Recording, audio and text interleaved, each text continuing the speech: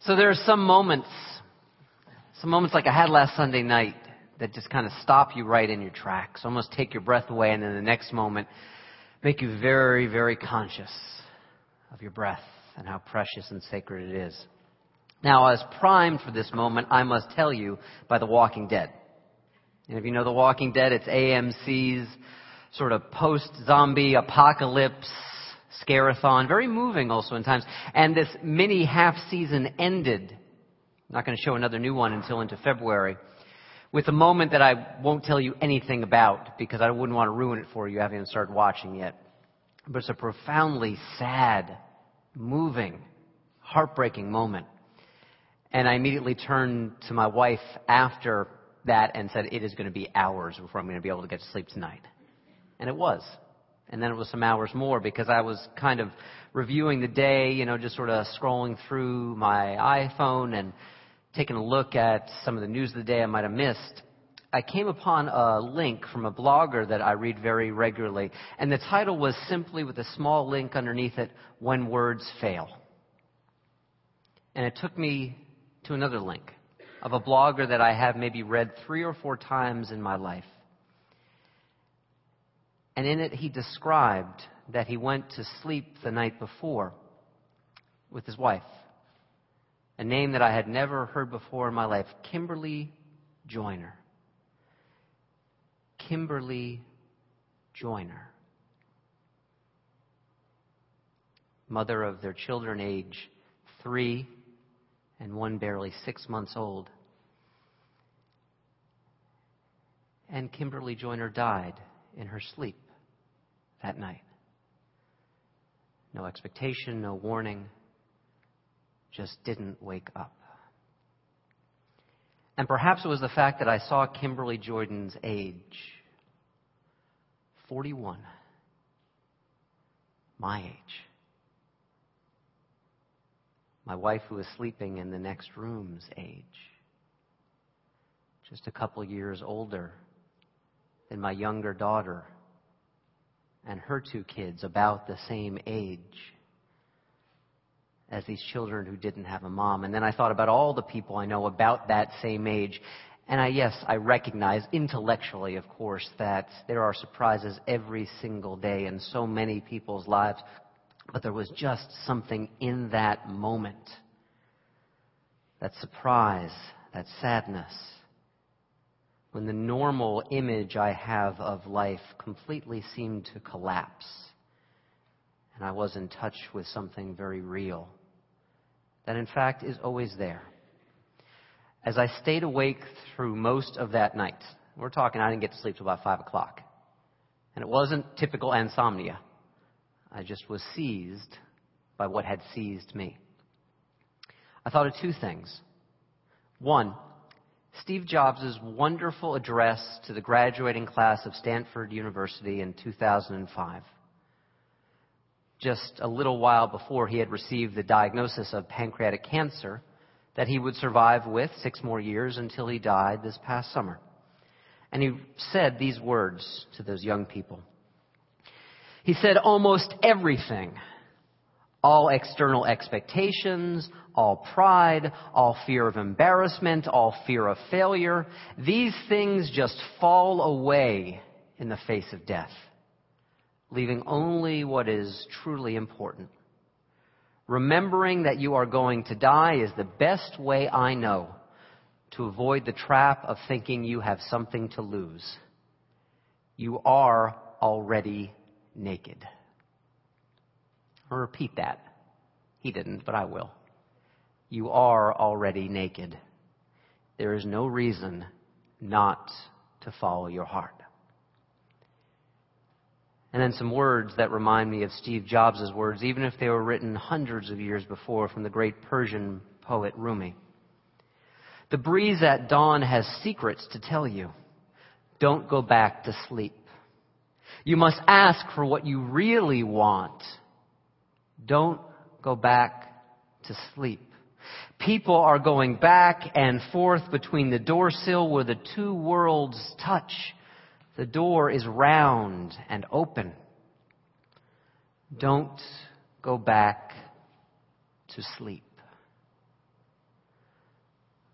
what both Steve Jobs and Rumi are imploring us to do. Occupy our lives. Enter into the heart of our existence. Let ourselves be spared the falseness of our illusions, the image we have of our lives as either safe or sound or any other way that we might have an image of life that truly does not get to the heart of who we really are. It might be that persona that you put forward to the world that you project and protect as if your very life depended upon it. But both Rumi and Steve Jobs tell us your life doesn't depend upon it. Image is not everything. Perhaps it is nothing. In those moments that break down our normal defenses, our normal ego defenses, we can see that living beyond the image of our lives is a choice we can always make, even if it is painful. And we see that, in fact, it is the best choice to make. I remember the words of Reverend William Sloane Coffin, who, especially at this gift-giving time of the year, I really like to remember. He said the smallest package in the world is someone who's all wrapped up in themselves. See, that doesn't have to be a harsh thing or a mean thing. It's just saying that sometimes for all of us, our image of ourselves is too small, and the life that is within us will not be able to get out if we think that that image is a solid, final thing, rather than something that is, in fact, much more fluid and flexible. Sometimes maintaining an image of a life can even cost us our lives. I remember these words from a few weeks back from Tatum O'Neal reflecting on the life of her friend, Michael Jackson. I mean, both these young people who became stars before they were even people and so had to live inside of that image before they had any authentic self-knowledge. She said what killed Michael, I'm paraphrasing a little here, what killed Michael was that he and so many other people were invested in the image of his life and not the reality of his life. Now, this can be a deeply painful thing to recognize, that we can be trapped by the images we hold of ourselves and the images we hold of other people. But I have to tell you as well, and many of you know this already, it can be a wonderfully liberating thing when we are not focused of the image of ourselves. One small lesson from my life. Some of you are aware that I returned during the month of October from an Outward Bound excursion, and it was a time of such intense, wonderful mindfulness, but not easiness. And I recognized about 5 days into that 8-day trip that one of the signature contributing factors was this. I had not looked in a mirror in 5 days. Actually, it would be the entire 8 days. And what did I do before I came out here today? I looked in the mirror back in the teacher's lounge over there. I make sure the zipper's zippered. Got to make sure there's no dirt on me. Now, the thing is, I've made a fool of myself up here unintentionally many times. So what if my zipper wasn't zipped? I'm naked anyway, as Steve Jobs says. See, it can be a wonderfully amazing thing to recognize that the image is not who we are, because sometimes, and I experienced this on my Outward Bound course, the more conscious we are is directly related to how minimally self-conscious we are. We are all of us so much more than the mirror and the image of our lives that we would wish at times to project and protect. We are so much more than that image in any moment of our lives. One of my favorite stories about this is this young guy here, this figure. You'll show him, Eric Cartman. Now, some of you are South Park fans, and yes, if you are a South Park fan, you know that he is a ludicrously profane, obscenely bigoted young little man, and sometimes also hysterically funny as well, too. But I'm going to tell you a story of his life when he recognized that's just an image that he portrays of himself because of this other character here. Eric and Wendy Testerberger. What they're doing in this episode of South Park from well over a decade ago is they are preparing for a debate. And one of the things that Wendy admits to in a very chaste way, especially for South Park, is that she is developing, you can see they're about to share a plate of Oreos there, she is developing a crush on Eric, who she loathes, who she cannot stand. And she assumes that, of course, Eric will hate her back. But what they find in this time of preparing for their debate is that they're having really wonderful, kind feelings towards each other. And the debate day comes, and they are friends, and they even experience and share a little chaste kiss with each other. And then the debate is over, and Wendy announces to Eric, I can return to hating you now. I don't have those feelings for you. You must be so relieved as well. And Eric, yeah, sure, Wendy, screw you, I think he says. And she walks off. And in one moment, the final moment, what is for me actually, and I've seen pretty much every South Park episode that has ever been, the most moving moments of any of those episodes. Eric Cartman by himself puts his head down.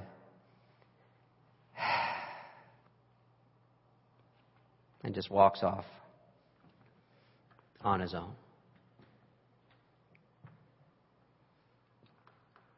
He's heartbroken. Perhaps most heartbroken, especially viewing it as an adult, because I see it as an opportunity he had to move beyond the image of himself as the profane little boy, and perhaps to want deeper connections. When we find ourselves at one of these moments, I hope we just don't sigh and move on with our lives as business as usual, but really pay attention. There's an ancient Gaelic story about a man named King O'Cade, who has 5 sons. And it's very much one of these traditional fables. Joseph Campbell writes about it. I first heard the story from a guy named Saki Santorelli, who's a mindfulness teacher and a mindfulness instructor. And in this story, in this fable, in this ancient fable, each of the 5 sons is sent away on a quest. And at some point in the quest, they come upon a well. And they are desperately thirsty in this quest. And they want to drink from the well. But the well is being guarded by an ancient, old woman, as old as dirt and looks like dirt. Big, huge potbelly and gnarled skin and knobby knees and hair matted down and filthy. An image that repels the first 4 sons, because she says, if you want to get to this water, this well, I am the guardian of it, and you must kiss me. And the 4 sons say, and walk away in search of water elsewhere. But the 5th son, not only does he kiss her, he fully embraces her. And in that moment, he sees she is transformed into a vision of beauty unlike anything he has ever seen before. And he can drink deeply from the well, and she imparts one final golden nugget to him. She says, you will rule someday, and I will give you this royal rule, that you must always greet the unwanted with kindness and with love, unlike your brothers who treated me with fear and disgust. It is liberating when truth is spoken to the power of our ego, and the false image we have of ourselves and of life starts to crack. This is one of the central paradoxes in the Western spiritual traditions. You see it in what they call the 3 great religions of the book: Christianity, and Judaism, and Islam. In each of those traditions, there is a teaching that comes from the Latin. Maybe some of you heard it or went to a school that was titled with it, Imago Dei. You've heard it perhaps before. It's translated into, in the image of God, in the image of the deity. We are made, all of us, every single one of us. And yet each of these traditions, Judaism and Christianity and Islam, take great pains to say also this: God doesn't have an image, and don't make one. Allow it to remain unseen. I love that paradox. Some people would say, well, that just proves that it's false, because 2 things that oppose each other can't be true at the same time. But paradox is a deeper truth. I believe that all theology at its deepest level really isn't about God. It's about who we aspire to be as human beings. So for me, this paradox of we are all made in the image of, and yet there is no image at the same time. You know what that's trying to teach us how to do? How to love unconditionally. Because if we can love and love something that finally has no image, no one final image, no one thing that we can say, this is it, all your hopes can rest here. If we can love in that way, we will learn to see an imageless image everywhere it is. And to know, like a deep well, it cannot be exhausted. To be able to see that is to perceive what the Christian tradition calls the fruits of the Holy Spirit. That we cannot see the primary image, but we can experience love and compassion and gentleness. Thich Nhat Hanh, in relating his own tradition of Buddhism to the Christian tradition, says, in those moments when we are fully mindful and present and occupying our lives, we no longer need to cling to any conceptual ideas. In that moment, we simply allow ourselves to be in the spirit of compassion and love. In our own tradition, in Unitarian Universalism, this is what Emerson simply called the oversoul. That part of the whole that is a part of our lives. That part that he said there is the wise silence, always. The wise silence, the universal beauty to which every part and particle of ourselves is related. How do we practice this? How do we practice staying in touch with an imageless image and not confuse an idea that we have about ourselves or life for the depth of life itself? I went on retreats at the end of October with a person some of you know or have read, Pema Chodron, the Buddhist nun. And most of it actually was snowed out. I couldn't even get there. But I attended the first night. And in that introduction, the wonderful, beautiful nun introduced an idea, or two ideas, from a writer named Edward de Bono, who was a physician and inventor. He said there are two kinds of logic in life. One is rock logic, and the other is water logic. Most of the time, we operate according to rock logic. Rock logic says hard, fast rules, clear delineations. I am me, you are you, we have fixed boundaries, things in life are settled. But water logic is very different. Water logic, like water, flows. It takes on many different shapes. It is always changing. It is always fluid. And it always is connected to some larger whole. Now, we need both rock logic and water logic in our lives. Thinking of one scenario in which we need both, that moment that some of us have already experienced in our lives and some of us will experience and some of us have known through the lives of people we have loved, that moment in the doctor's office when that diagnosis is made, and yes, it is cancer. Rock logic will give us the diagnosis. Yes, the test came back. But water logic will reveal the meaning of the disease to us. Rock logic can cure a disease. I am very glad that there is rock logic because it cured the incipient stages of my father's bladder cancer that we found he had 2 months ago. Rock logic is not a bad thing. But if rock logic can cure, only water logic can heal. Because water logic will tell us and invite us to relate to our experience no matter how sometimes difficult and scary it is. Water logic will heal us by teaching us that, yes, even in difficult circumstances, we can, like the flow of the water in the river, adapt to moments when we hit the shoals. I love the song from Peter Mayer, the UU musician. We do his song Holy Now very often here. And in it he describes someone who is questing for God as a rock, solid, unchanging, and you can just cling to it. But the name of the song is God is a River. And eventually, sometimes we have to let go of that rock because it's not life. It's just a stopping point.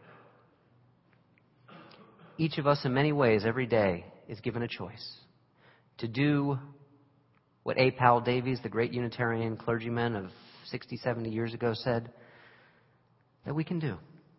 That life is merely, wonderfully a chance to grow a soul. Or we can protect and project an image. This makes a real difference as to whatever we choose to do.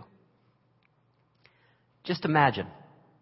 So many of us are every day horrified, nauseated by the details of what we have heard coming out of Penn State and the Jerry Sandusky tragedy.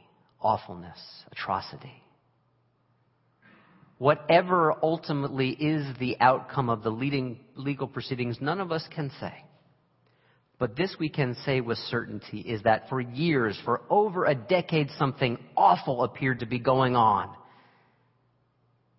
And also for years, well over a decade, whether it was Joe Paterno or the former president or any of a host of people who had some power in that system, who probably did, I would bet dollars to donuts, say to themselves at some point, I have an image to protect. We have an image to protect. And so did not choose to investigate what may have been happening, whatever the outcome was going to be. When we invest ourselves as an image, any image, and says this is life and this is all of life, we will cause ourselves harm because we will not be able to adapt to the life that is bigger than any image. If instead we choose to grow our souls every day, we will know that we will face fearful situations with courage. And we will know that we are really following through on the best news, very, very good news from our tradition, that life is a chance to grow a soul. And as we dig deeper into that reality, we see, as Emerson said, that we are a part of the oversoul already. There is nothing we can do to sever ourselves from it. Just as Steve Jobs said in his own different words, we're naked already. The image and the illusion is that we have something to lose. It does not make our lives easy all the time. But we know how good this work is to cultivate a life that is living beyond a superficial image of what life really is. I think of Steve Jobs' final words, his reported final words, my final words here today. Do you know those? Oh, wow. Oh, wow. Oh, wow. I hope we're not saving those for our final words. I hope that we can say today, our oh wow, right now. And live beyond the image of what we perceive our life to be.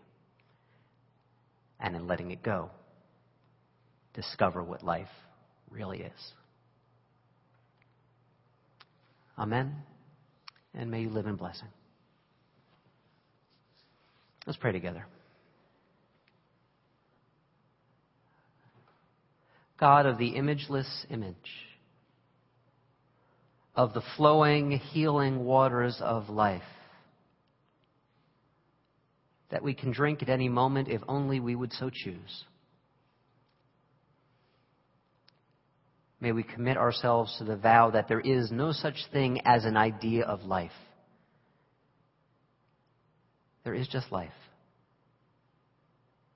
beckoning us, challenging us, inviting us. Go deep, drink fully, live well, grow your soul. Amen.